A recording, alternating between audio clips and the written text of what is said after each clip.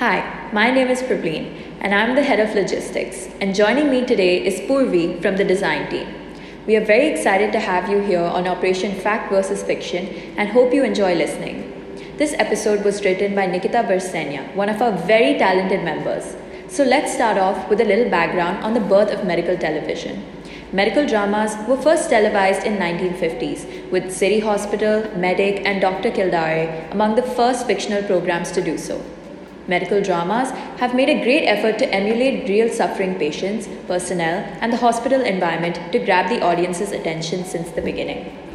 With the premieres of ER and Chicago Hope in 1994, we entered a new era for medical dramas, where the focus of the narrative was on the lives of doctors and nurses. For the first time, medical personnel were portrayed as human beings with positive and negative characteristics and strengths and weaknesses, much like all of us. While this was a major step in allowing those in medicine to be perceived as more human, the show did not provide reliable insight into a doctor's actual life. The series ER recounted the lives of a group of nurses and doctors working at a university hospital where personnel and professional storylines involving medical staff and patient intertwine, allowing the series to address many prevalent issues and themes including abortion, euthanasia, and living with cancer.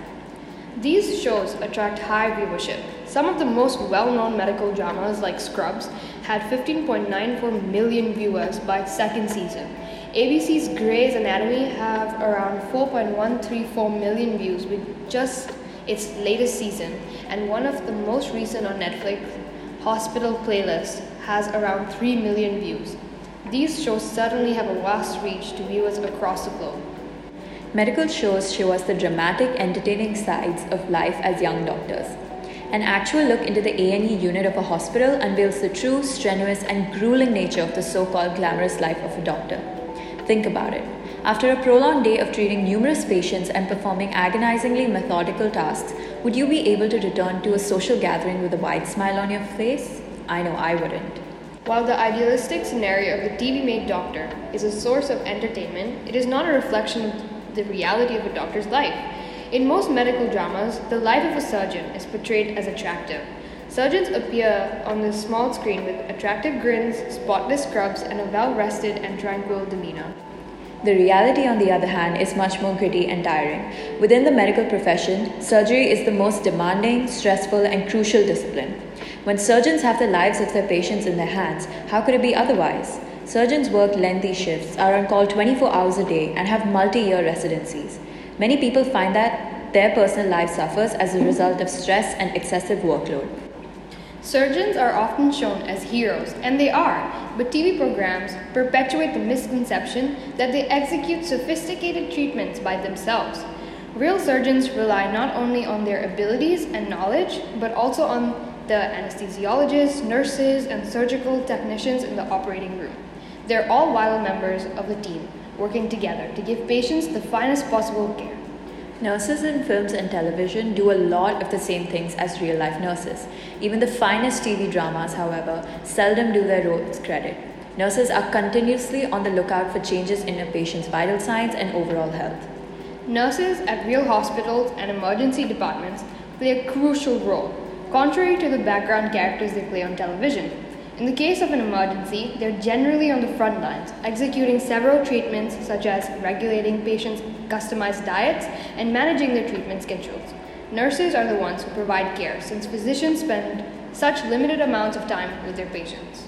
EMTs and paramedics appear on TV less frequently than doctors and are depicted even more unrealistically. Most shows always have at least one episode focused on the miracle recovery that patients receive from EMTs and paramedics who provide cardiopulmonary resuscitation or CPR.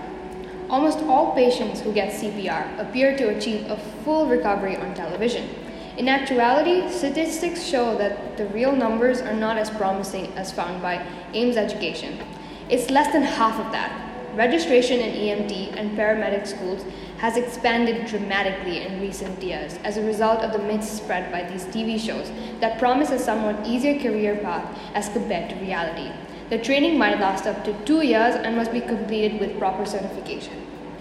Those whose employment decisions were even slightly affected by television, however, quickly realized that inaccurate fictitious depictions after completing such training.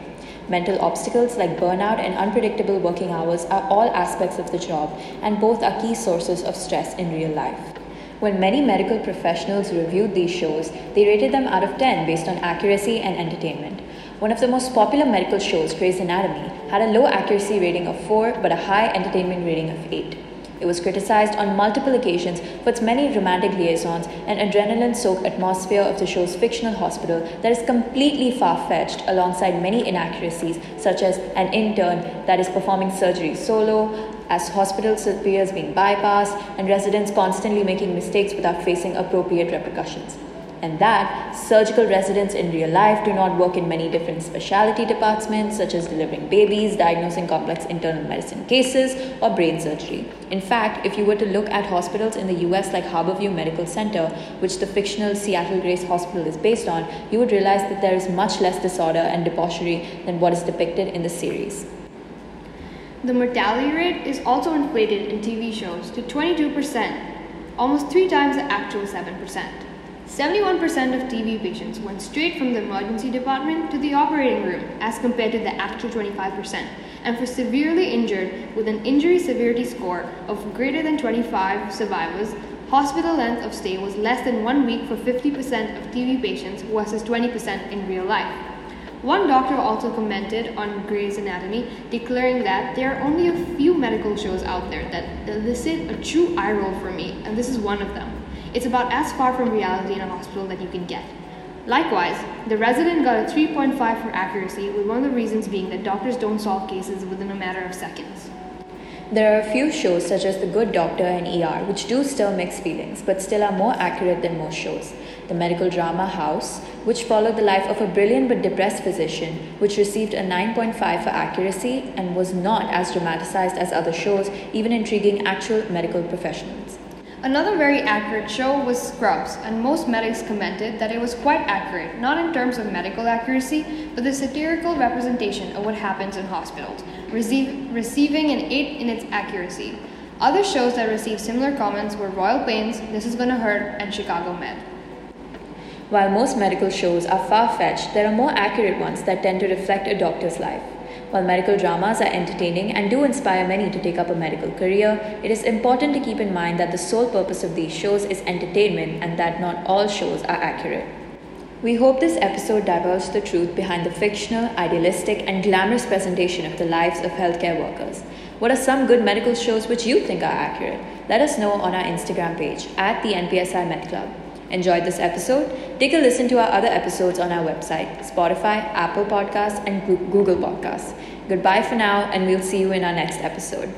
Signing off, the NPSI Med Club.